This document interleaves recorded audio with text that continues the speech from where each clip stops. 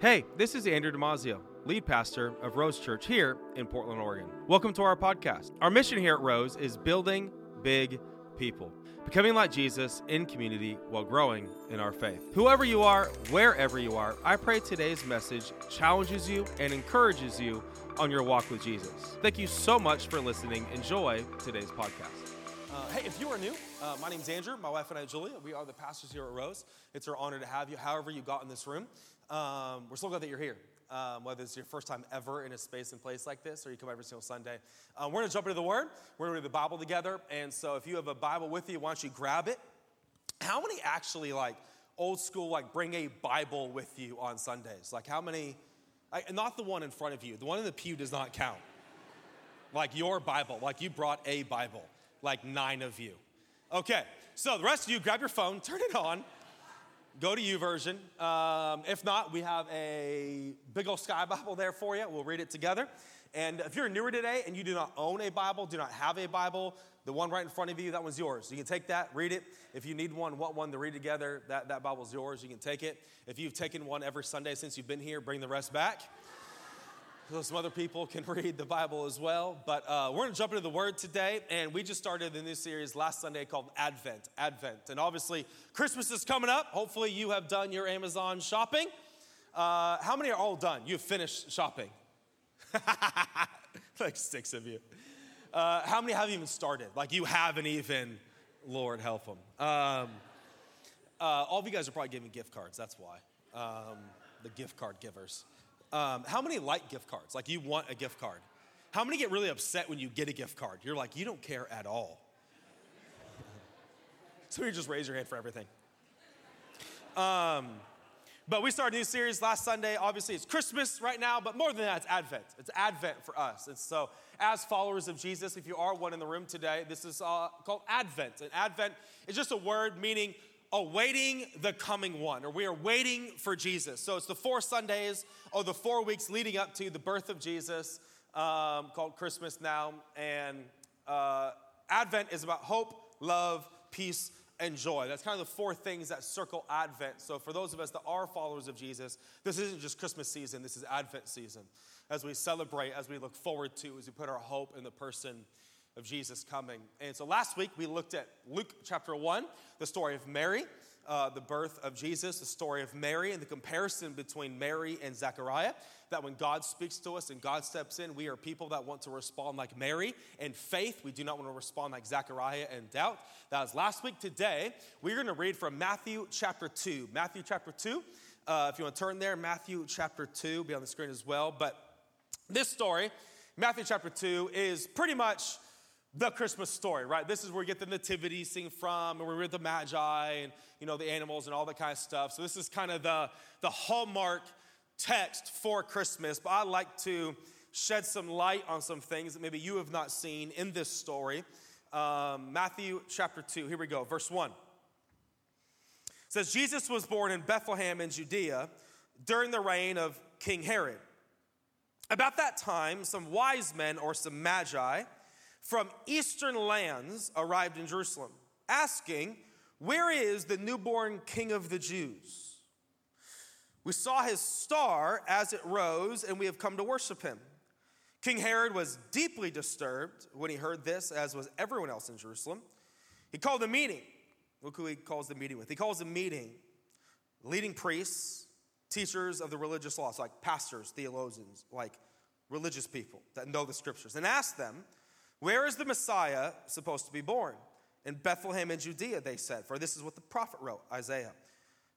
As you, O Bethlehem in the land of Judah, are not least among the ruling cities of Judah, for a ruler will come from you who will be the shepherd for my people Israel." Then Herod called for a private meeting with the Magi, or the wise men, and he learned from them that the time for the star first appeared. Then he told them, "Go to Bethlehem, search carefully for the child, and when you find him, come back and tell me, so I can worship too." After this interview, the Magi went their way, and the star that they had seen in the east guided them to Bethlehem. It went ahead of them and stopped over the place where the child was. When they saw the star, they were filled with joy. Advent, filled with joy. They entered the house and saw the child with his mother Mary, and they bowed down and worshiped him. Then they opened up their treasure chest and gave him gifts of gold, as my kids used to say, Frankenstein, frankincense, and myrrh. When it was time to leave, they returned to their own country by another route, for God had warned them in a dream not to return to Herod. This morning, I would like to talk from the subject, how to seek Jesus. How to seek Jesus. Let's pray as we jump into Matthew chapter 2. Father, I thank you for your word. God, I thank you for every single person on the sound of my voice. God, I pray, God, to the front to the back, God, every single person in this room, God, in overflow rooms, wherever people are listening from, Father, would you speak to us? Would you reveal yourself to us? God, I pray that this will not just be another Sunday, another moment, another just church day. God, I pray that your spirit would be evident in the room. Holy Spirit, I know that I'm not the only preacher in the room, that you are the ultimate preacher, but Holy Spirit, I pray you'd preach to every heart, every mind. Would you open our ears to hear your word today? Jesus, we thank you for this amazing, amazing story. In your mighty name I pray. And everyone said? Amen. When you take like preaching classes or homiletical classes or communication classes, one of the things they tell you that bad communicators do is you divide the room. You make statements to divide the room all the time. It's bad communication. Well, I'd like to divide the room for a moment. There's two groups of people in the room. I know there's many more, but there's two groups of people in the room, really. There are those that like to be surprised. Those that like surprise parties. Those that like surprise gifts. Those that like to be surprised. Then there are those that will defriend you if you surprise them. So how many in the room, you are someone who likes surprise parties, you like to be surprised, surprise gifts, like you like to be surprised? Wow, a lot of people. Last service, it was like 4. All the others that you will defriend someone, like do not surprise me. I do not like being surprised. I'm like, don't come to my house. Some of you like are so like not wanting to lift your hand so people don't even surprise you while knowing why you don't like being surprised. Like, I don't want to lift my hand because they're going to do it. That don't like being surprised. When I was younger, I realized I liked being surprised. Surprise me with a trip or an adventure or a gift, or I love being surprised. Now that I'm old, I'm like, leave me alone. I don't want to be surprised because I want to know who's there, who's coming. Like, it was like fun with like surprise gifts. You're like, you thought I would wear that? Especially if you like guess their size.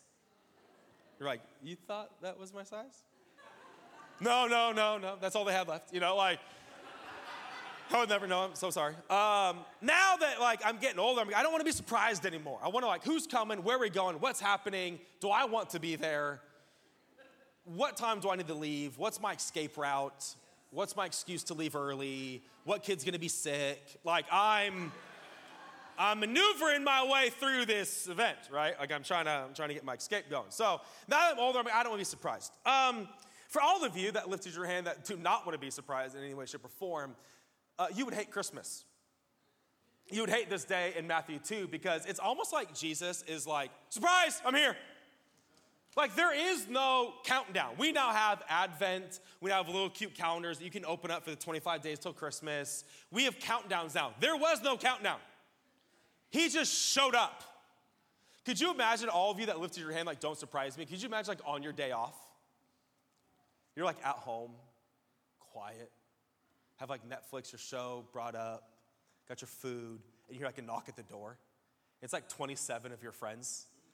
Be like, surprise, day off is with us. You'd be like, no, it's not. That's why I call it day off from you people.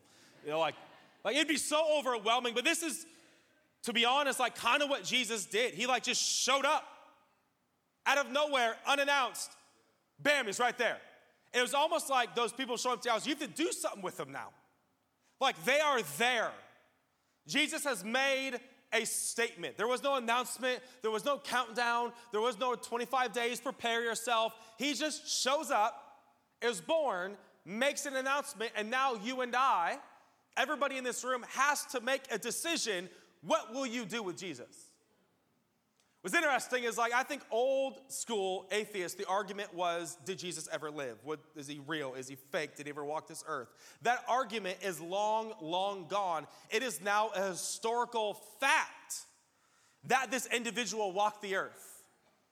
I love it when people are like, I don't think he did. I'm like, what year is it? 2023. Where did you get that date from? We've been counting since he left. The reason why it's not year whatever is because we've been counting since that man left the earth. So like, to ignore Jesus at this point is to ignore history. Now, the argument is he God, a whole different thing. But the fact that this individual named Yeshua destroyed the Roman Empire and flipped the earth upside down is a historical fact now. So now it's almost like Jesus is saying, I made my move, what are you going to do? It's like he's playing chess. I made my move, your turn. What are you going to do? I love this quote by C.S. Lewis. He says, Christianity, if false, is of no importance. If true, of infinite importance. The only thing it cannot be is moderately important. If Christianity is true, the utmost importance. If it's false, who cares? Of no importance. The only thing it can't be is kind of important. Why? Because Jesus has made his chess move. Jesus has made a statement on, I'm here, I've come, what will you do? And every one of us in this room, and every human breathing on this planet has to choose, what will you do with Jesus? You have to do something with him. We can't just dismiss him anymore. You have to do something with him. And what's interesting is most of the Gospels, especially in the New Testament, gospel stories, a lot of the stories are juxtapositions. They're this or that. They're two things pitted against each other. Last week, we looked at the juxtaposition between Mary and Zechariah. Now we're looking at, when you get into it, three different characters. And essentially, Matthew 2 is making a statement to you and I, or an option. How will you seek Jesus? He's here. He's come. What will you do? How will you seek? And I want to submit three options. I want you to see three things from this text on how we can seek Jesus. Number one, we can seek Jesus like Herod, which is to kill him. We can seek like Herod, which is to kill him. Do you notice the very interesting story in Matthew chapter 2, verses 1 and 2? The Bible says the Magi show up in Jerusalem, tell King Herod, where is the King of the Jews? We've come to worship him. The next sentence is, Herod is greatly disturbed and freaks out. Why would he freak out? Let me give you some history, because I read a lot of history books this week about King Herod. His name was actually Herod the Great. So any history you read about this first century, like Roman world, his name was Herod, but he's known as Herod the Great. Actually, there's a lot of good things about Herod. He, the temple that Jesus teaches in Luke 4, Herod built. Herod is the king of Jerusalem.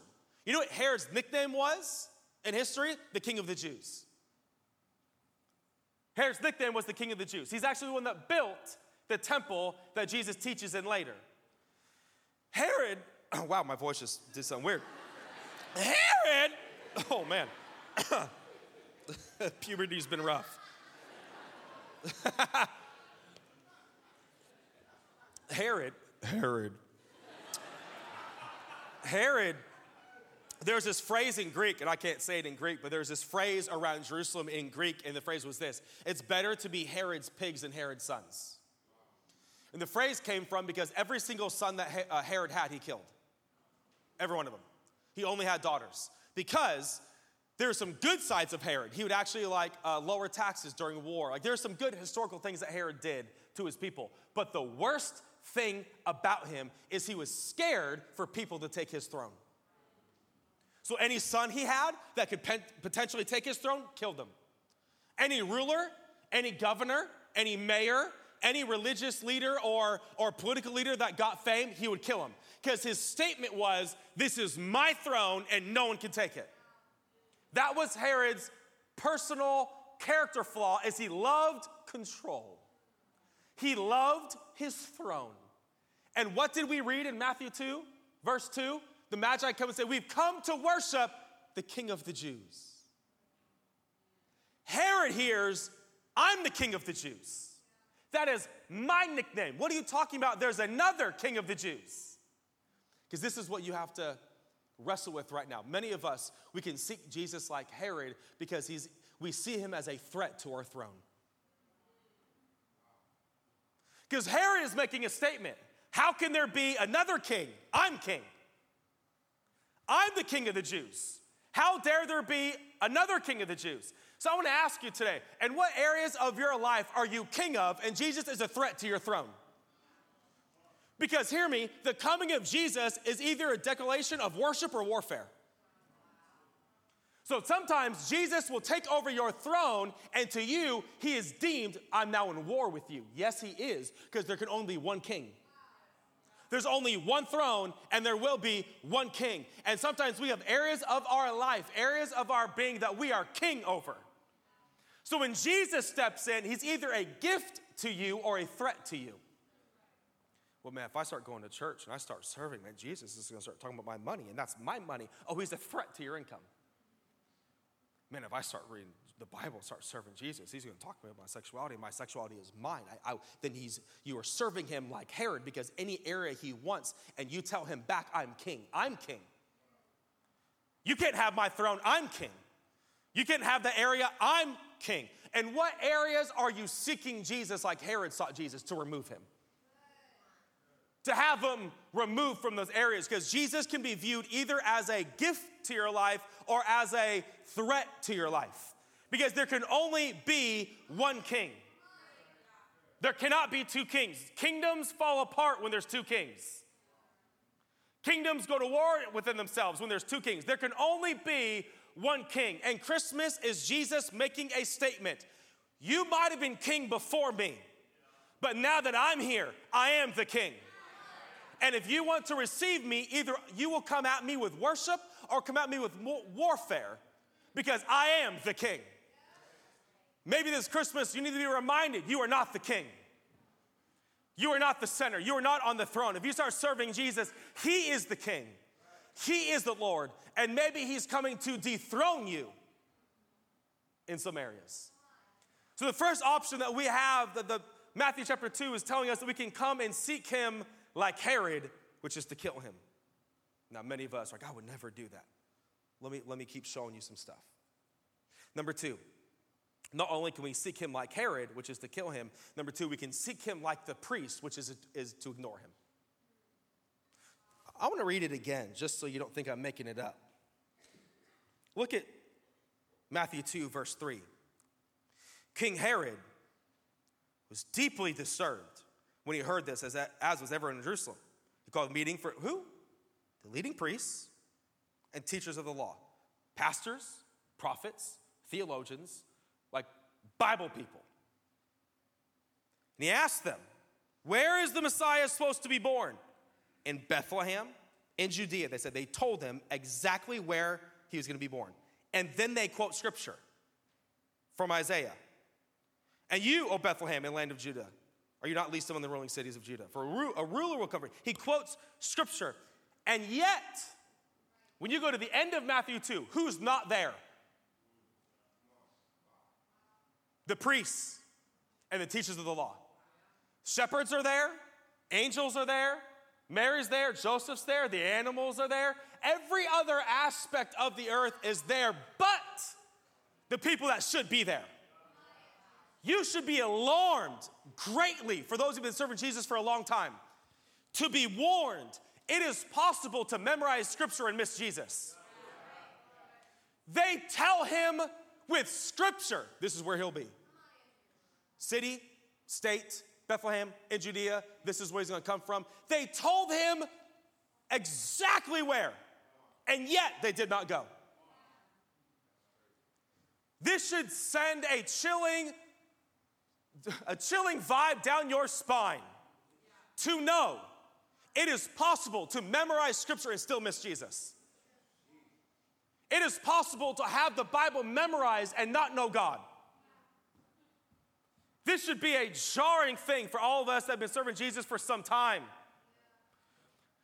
This is why probably for many of you in the room that you hated Christianity or church as a whole until later on in life, because you were raised in homes with parents that knew the Bible but lived nothing like it. They could quote scriptures to you, They can tell you what God said. They can tell you where Psalms is. They took you to church. But when you left that building, their personality changed, their demeanor changed, their language changed. And one of the reasons why you had nothing to do with Jesus is because you were raised with priests that had nothing to do with Jesus. Because it is possible, friends, to know the Bible, to memorize Scripture, and yet miss Jesus. Of all of the people that should have been there, it was the priests and the teachers, and yet they did not go. Why? Because he came in a form they were not ready for. Because as the prophets and teachers were waiting for this Messiah, one day, they all knew, one day, someone's going to come and save us. They thought it was going to be a grown man, warrior Jesus, to come undo Rome, come flip the empire upside down, come start his kingdom. When he gets here, we're going to go to war with the Roman Empire. They had an idea, they had an image of what Jesus was supposed to come like. And yet, he did not come as a grown man. He did not come as an adult. He came as a baby. Could it be how many times in your life you've missed the hand of God because he came in a way you did not expect? That he came in a form you were not ready for. This also proves that God is not in a hurry. He did not show up 33-year-old Jesus and died the next day. God sent a baby, knowing it would take that baby 33 years to grow and develop into our Savior.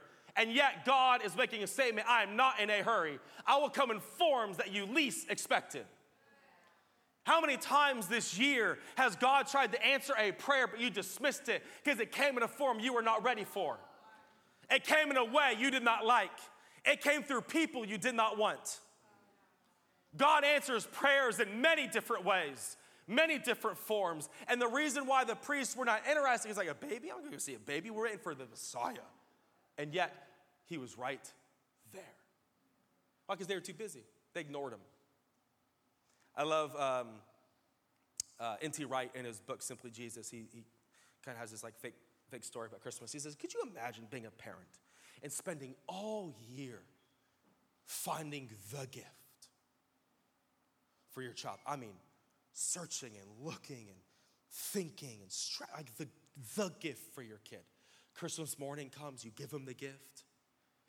Maybe 6-year-old kid unwraps it, puts the gift back under the tree, and just plays with the wrapping paper the rest of the day. You as a parent be like, hey, that wrapping paper cost me 2 cents. That gift cost me time, energy, strategy. Why are you busy playing with the wrapping paper? The point of the wrapping paper was for the gift. And your kid all day Christmas just playing with the wrapping paper. You're like, what are you doing? And he goes on to say, that is the American Christian with Christmas now. We're busy playing with the wrapping paper while we put the gift to the side. We're busy with the carols and the songs and the poems and the lights and the trees and the gifts. And we're busy playing with the wrapping paper while we put the gift to the side because we're too busy playing with something that we don't even need. Well, the gift is right there. I love how C.S. Lewis says it. Man, this is challenging. C.S. Lewis says, it would seem that our Lord finds our desires not too strong, but too weak. We are half-hearted creatures fooling around with drink and sex and ambition when infinite joy is offered to us. Like an ignorant child who wants to go on making mud pies in the slum because he cannot imagine what is meant by the offer of a holiday by the sea. We are far too easily pleased. It says we're ignorant children playing in the mud while infinite joy is right there. Many of us, we can seek Jesus like the priests and just be too busy. Just dismiss him. Not even seek him. But we feel good about ourselves because we know Scripture. And this is, I could preach a whole sermon on this one idea. They told other people where to find Jesus, yet they did not find them themselves. How many people that were raised in church can tell others, oh, this is where you find him, yet you don't find him where you send people? oh yeah, you should go to church and you should read your Bible. And you send people where to find Jesus, and you don't even go where you send people. So our first option, how to seek Jesus, is like Herod, we kill him. Just get him out.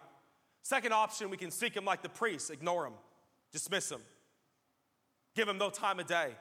The third option is we can seek him like the Magi, which is to worship him. I don't think anybody in this room wants to come up to an altar and pray afterward. Would you pray that I seek him like Herod?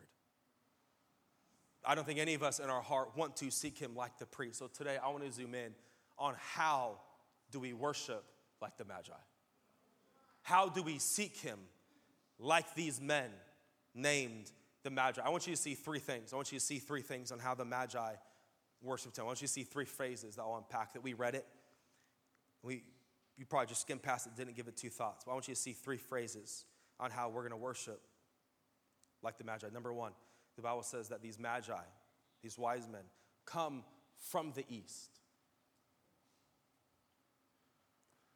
What a seemingly not important detail. When I read it, who cares? From the east. 3 times we're told in Matthew 1, verses 1 to 12. 3 times we're told they're from the east. It says, Magi came from eastern lands. They followed the star from eastern lands, and then they followed the star again to the house which they saw in the east. 3 times we're told these men are from the east. And initially you could read that and be like, who cares where they're from? Why does that matter? What a weird detail. Which, by the way, when you read the New Testament, there are so many weird details in there. Why does it matter there's 6 water jugs? Who cares? Why does it matter there was 12 people? Who cares? Why are we told all these very obscure, arbitrary details? They're not random. They're not there for literature. They're there for revelation. So the Bible, God wants us to know, specifically, these men are coming from the east.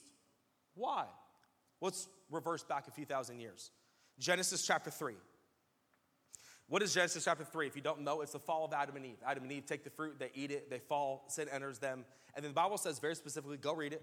Genesis chapter 3, the Bible says God takes them and leads them out of the garden through the east. Through the east. Genesis chapter 4, Cain and Abel. When Cain kills Abel, the Bible says God sends him and Cain runs to the east. Genesis 6, the evil in the land were people in the east. Genesis 11, when they built the Tower of Babel, they built it toward the east. So sin, once we got kicked out of the garden, every time we make decisions against God's will, it takes us east. It takes us east. It takes us east. Until Genesis 12. Genesis 12 is a story we talked about a few months ago for 8 weeks. A man named Abram. God comes to Abram in Genesis 12 and says, I have a land for you. I'm sending you. Follow me. The Bible says he goes toward Negev. Which way, directionally, did Abraham start walking? West. And every time Abraham obeyed God, it took him west. It was like God was making a statement. From Genesis 3 to Genesis 11, humans made decisions to take them east, take them east, take them east. But I will find a man that will start going west, west, west. So the Bible is making a statement to you and I. Christmas is the reminder, no matter how far east you have gone, it is time to come home. No matter how far east life has taken you, it is time to come home. Let me just say it this way. No matter how far east college took you, it's time to come home.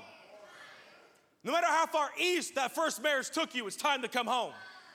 No matter how far east you are right now, Christmas is the reminder people in the east can make their way home. People in the east can make their way home. Back to Genesis 3. Do you remember what happens when Adam and Eve eat the fruit? They realize they're naked, they're embarrassed, and they run to the trees and they hide. Amazing, fascinating. The Bible then says God comes searching for them, walking in the cool of the day, asking, where are you? Friend, you must be reminded today, sin did not make God run away, it made us run away. God did not leave the garden, we hid.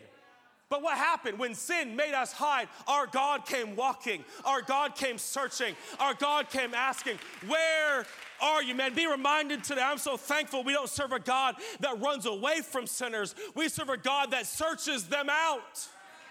We serve a God that seeks sinners and walks toward them. This is a reminder again in Matthew 2. I'm finding people that have gone east and bringing them home. Now, it's absolutely amazing when you read it, and I did so much research this week historically, my brain hurts. But did you know that the Magi, we'll talk about it in the next point here in a moment, they're from Persia, Babylon. Do you know how far Babylon to Jerusalem is? 900 miles. Once again, American heresy is that they showed up to a baby. They did not show up to a baby. They showed up to a 2-year-old. That's why Luke 1 says that the shepherds came to see the baby. Matthew 2 says they came to see the child. So remind you, they're not walking into a little baby. I have a 2-year-old. He is not Jesus. But they walked in to a 2-year-old. Do you know why? Because from the day they first saw the star until the day they found him was approximately 2 years. This should be good news. Because it might take you longer than you wanted, but keep going west. It might take you some weeks, but keep going west. It might take you a year of your time, but keep going west. Let us get out of the American, if it doesn't happen in one Sunday, it wasn't God. It might take some years. It might take some weeks. It might take some over and over and over and over again. It took them 2 years to find him, yet they did not stop in the middle. They didn't get 400 miles in being like, this is taking too long. Let's go home. They did not stop until they found what they were looking for. Can I submit to all of you that have been coming to church for 6 months, still searching for Jesus, keep coming. Those that have been, I've been in church for 9 months, I don't feel nothing yet. Keep coming. Keep making decisions that take you west. Keep making decisions that take you west. And it will happen eventually, but it might be longer than you ever wanted. Took them some 2 years to find Jesus, but God is calling right now people that have gone east, come home. Not only that, you should be reminded, every time you make a bad decision that takes you east, God's grace is available to take you west. So in the middle of that Friday night, bad decision, you said you would never make again, and you know that just took me east. God is waiting to call you back again. This is not just the call of salvation, this is a call in every moment that you know that decision just made me go east. God's waiting to call you back home. So this week, if you've made decisions that took you east, come west today. If last night you made some decisions that took you east, come west today. I want you to see that God is calling those from eastern lands home. Second thing I want you to see today is the Bible says that they followed, this is going to be fun. They followed the star from eastern lands until it stopped over the house where the child was. Did you see that? The middle of Matthew 2, it says they followed the star until it stopped over the house where the child was. Now, let's unpack historically who the Magi were. Magi is the Greek word magus, which comes from and turns into the Latin word magician. We get the word magician or sorcery from Matthew 2. These men, by the way, we sing it around Christmas, it's heresy, they're not kings. It's not we three kings, they're not kings. They're witches. They're sorcerers. They're people that look upon the stars. They're palm readers. They're tarot card lovers. They are Ouija board sellers. They would do very well in this city. They would crush here. They were born 2,000 years late because they'd be killing right now in downtown Portland. They're magi, magicians, sorcerers. They're not Jews. They're not Christians. They're not Jesus followers. They're not righteous people. They are witches, sorcerers. You know where they came from? In the Old Testament, the king of Persia looked at the king of Israel and was like, the king of Israel has advisors. They were called priests and prophets. And the king of Persia says, well, I want some advisors too. And they started a school called the School of Magi. Read Daniel 3, when the Bible says after Daniel won King Nebuchadnezzar's respect, he put him over the school of the Magi. They became Persia's advisors. And what were they? They look at the stars. They are your weird aunt on Thanksgiving that showed up being like, on the way here, son, I saw 3 red lights, and the Lord is telling you 3 no's. Come again? It's the Lord. No, you've been drinking. You need to put down the cocktails. This is these people. They're the weird, natural earth, science, stars, galaxies, and this is who comes to worship. Not the priests, not the pastors, the men from the east, the sorcerers Jesus finds. I want you to see 2 things. Number 1, how does Jesus lead them to him? A star. Not the Bible, not scripture, a star. Do you know why? Because he knew their point of worship. Oh, you worship the stars? You worship galaxies? I will hijack the form that you worship. And I will use it to lead you to the actual one who deserves worship. So that is why when you meet any Muslim that has left their faith and started following Jesus, every one of them will tell you, why did you start following Jesus? He talked to me in a dream. I saw Jesus in a dream. You know why? Because the Muslim faith glorifies divinic worship in dreams. So Jesus is like, you worship dreams? I'll meet you right there. How many friends I have that find Jesus while studying science and body and biology? Why? Because they worship their mind. And God's like, you worship? I'll find you right where you worship. Be reminded today that Jesus is not petty. Jesus is not shallow. He loves you so much. He will find the thing that you worship. He will find the thing that you look for. And he will hijack it and use it to lead you to himself. I love some dudes in the room. You're like, I started coming because my girlfriend came, but she doesn't come anymore. Could it be that he hijacked a relationship you worshiped?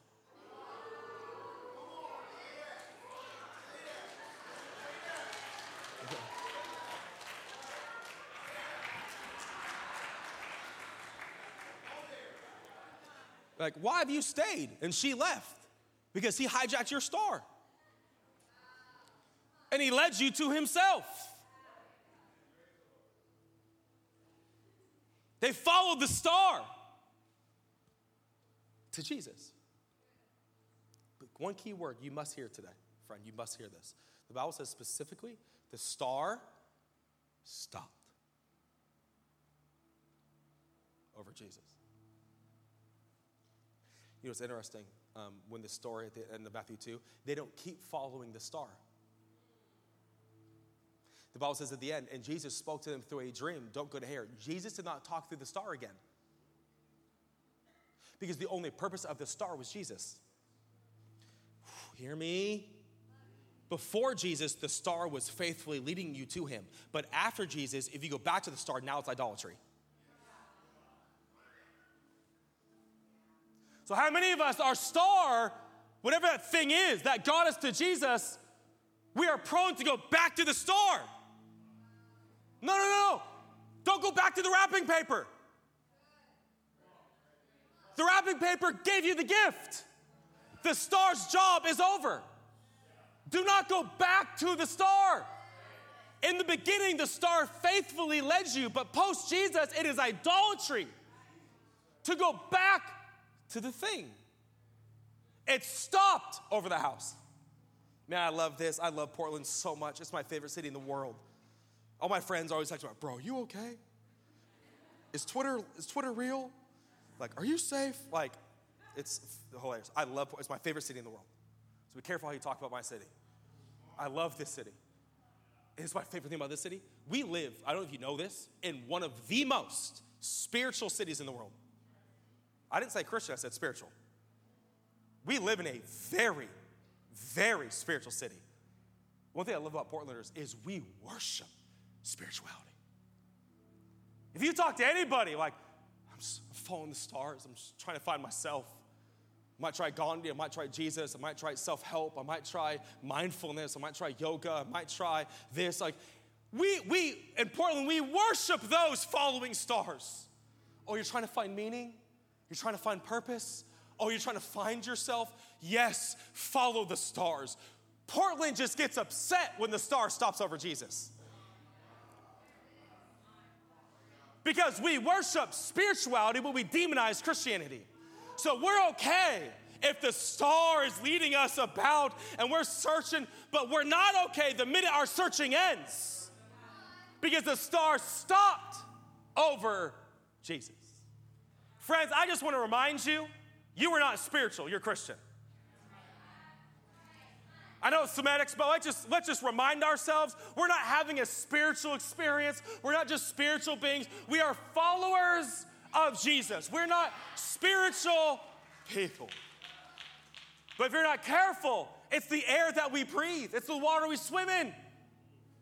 We love spirituality as long as spirituality doesn't turn into Jesus. So some of you, God's calling your cards on the table today because you keep going back to the star because you're more in love with the star than the gift. I want to go back to the star. No. The star did its job because the goal was Jesus. And then the Bible says they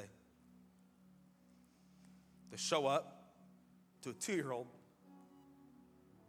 Mary.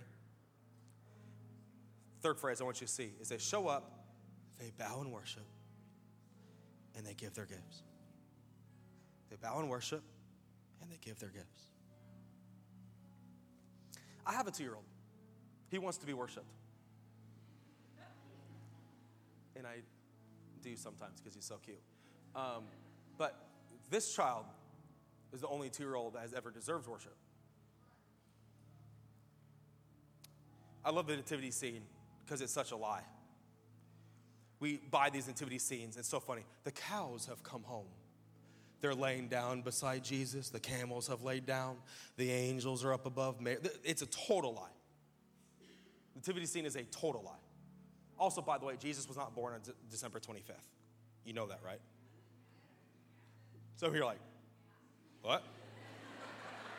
He wasn't born in December. He's actually born in like April. He's not born in December. The only thing the nativity scene got right, the only thing they got right is that Jesus is in the center. And every animal and every person and everyone surrounding the one in the center. You know the third thing that Jesus is saying to us this Christmas? Is anything that you put in the center of your life that is not him is idol worship. Like, how do I know? Pastor, how do I know what's in the center of my life? It's whatever you sacrifice for. Because what? They bow and they give their gifts. Whatever you constantly sacrifice for is the thing you worship. So it's like you worship your job because every time you sacrifice for it, you give for it, you surrender for it. Whatever you put in the center, you will always sacrifice for. And one commentator has written this week, it says that Christmas is the statement from Jesus that I have come to decenter you. Why? Because many of us, let's be honest, come on, man, we're the center. And we expect people to surround us and give us gifts. So sometimes we take that bad theology and apply it to Jesus. Jesus, what are you going to give me? He's like, no, I'm in the center. What are you going to give me? And we come to Jesus for, what am I going to get? What am I going to get? What gifts are you giving me, Jesus? He's like, no. I'm in the center. What are you going to give me? Because whatever or whoever you put in the center receives what you sacrifice.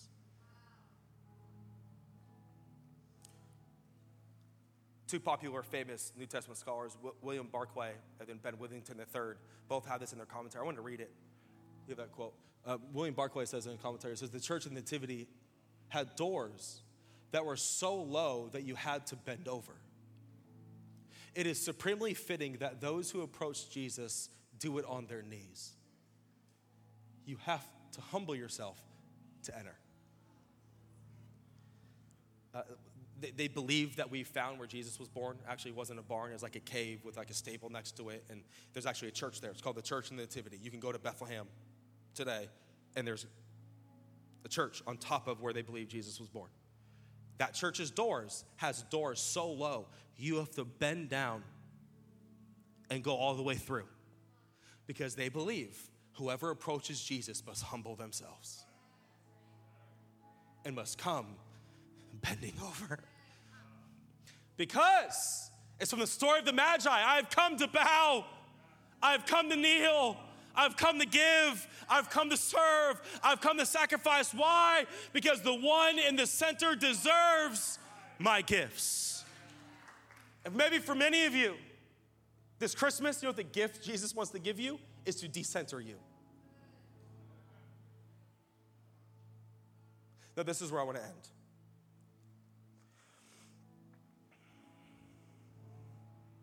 Because for many of us in the room, our heart, our desire is to worship like the Magi. I think we all want that. But this is what's scary. My word lately has been silly. I think we're silly people. Because we lied to ourselves, thinking we are not able to compartmentalize our life. So this is where I want to end. I want you to hear me. Okay, these are my three options: to seek like Herod, seek like the priest, seek like the Magi. This is what's hard to hear, is you can seek like the Magi in certain areas of your life and seek like Herod in other areas of your life. Because you are a compartmentalized person, and you might worship him with your time, but you kill him when he touches your money. You might worship him with your today, but you will kill him if he touches your tomorrow. This is what is so hard, is we can be all three in one day in different areas. Oh, I'm worshiping him on Sundays, but by Monday, I'm ignoring him. And by Thursday, if he touches that area, I will kill him out of that area. But Jesus, look at this area. I worship like the Magi over here. He will not settle for anything but lordship. Not over a area, over all areas. So today, I want to ask you, in which area, how are you seeking? Because his goal is that we would seek him like the Magi in all areas. Today, God is coming to put his finger on some areas in your life where you worship like Herod. How you will not touch this area. This is my throne. He's coming to dethrone you today. You just flat out ignore him. Don't even think about him. Ignore him. He's coming to wake you up today. And I end with this quote. Dallas Willard says this: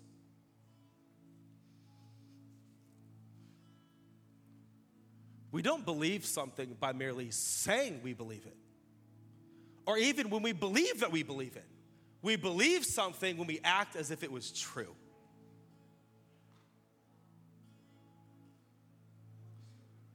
So you be in the room and you're like, oh yeah, I worship like the Magi. Does your life act like what you believe? Oh, we are silly creatures. We lie to ourselves up here. Knowing good and well, our life does not act like what we believe. So the question is not today, do you believe like the Magi? It's, does my life act and live like what I claim I believe? Because we can lie to ourselves. Oh, I believe it. No, you don't, because you don't act like it. Today, I'm believing this room to be filled with Magi that have come to bow and worship. If you're in the room today and you're far east, come home. If you've been seeking like Herod and saying, get out, get out, get out, kill, kill, kill, don't touch these areas, he's coming to dethrone you today. Because we are called to seek like the Magi.